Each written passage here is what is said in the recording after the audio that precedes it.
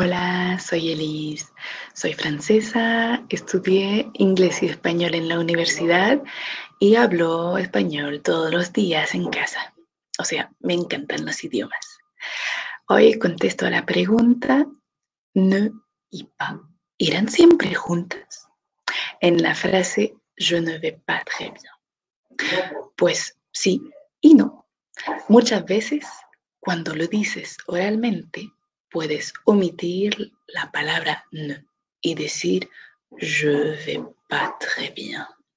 Pero siempre estará la palabra pas. Je vais pas très bien.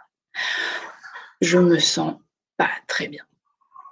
No me siento muy bien. Y ahí omití la palabra ne porque solemos acortar las frases.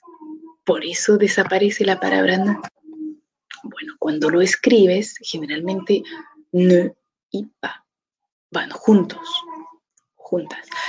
Solo puedes omitir la palabra ne si escribes a un familiar, un amigo, en un caso informal.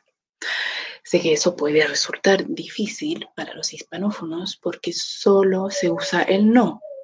Y ahí la palabra ne, que es la más cercana al no, la podemos quitar. Bueno, te deseo que practiques mucho la negación para acordarte que la palabra pa siempre está y ne puede desaparecer para sonar más fluido al hablar con francófonos. Así que espero que es más claro para todos los que se preguntan acerca de cómo usar el ne pas en francés. Si tienes más preguntas, no dudes en contactarme o reservar una clase conmigo. Que tengas buen día